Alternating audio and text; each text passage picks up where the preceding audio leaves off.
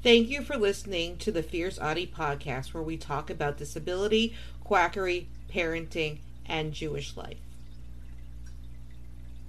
There has been a lot of talk about the autistic community versus the autism community. People say it's one or the other and there is no in between.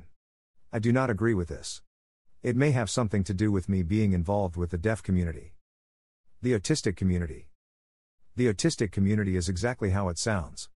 It is made up of every autistic person in the world. Just autistic people. There is no way a non-autistic person can be a full-fledged member of it. It is just impossible. They cannot co-opt our identity. Members of the autistic community communicate, perceive and interact with the world different than non-autistic people. The majority of the autistic community does not want to be changed. The autistic community wants to be accepted for who they are. True allies of the autistic community. What are true allies?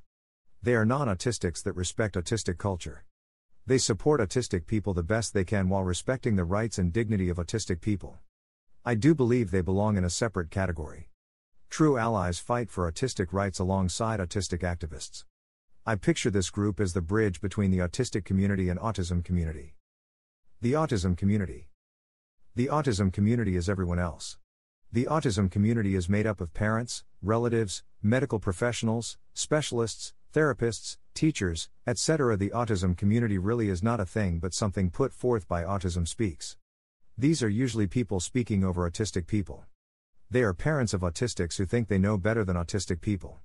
These are the people trying to cure us with dangerous treatments. These are the parents who are not true allies. These we refer to as warrior parents or martyr parents. The parents call themselves autism moms or dads. All this does is co-opt our identities.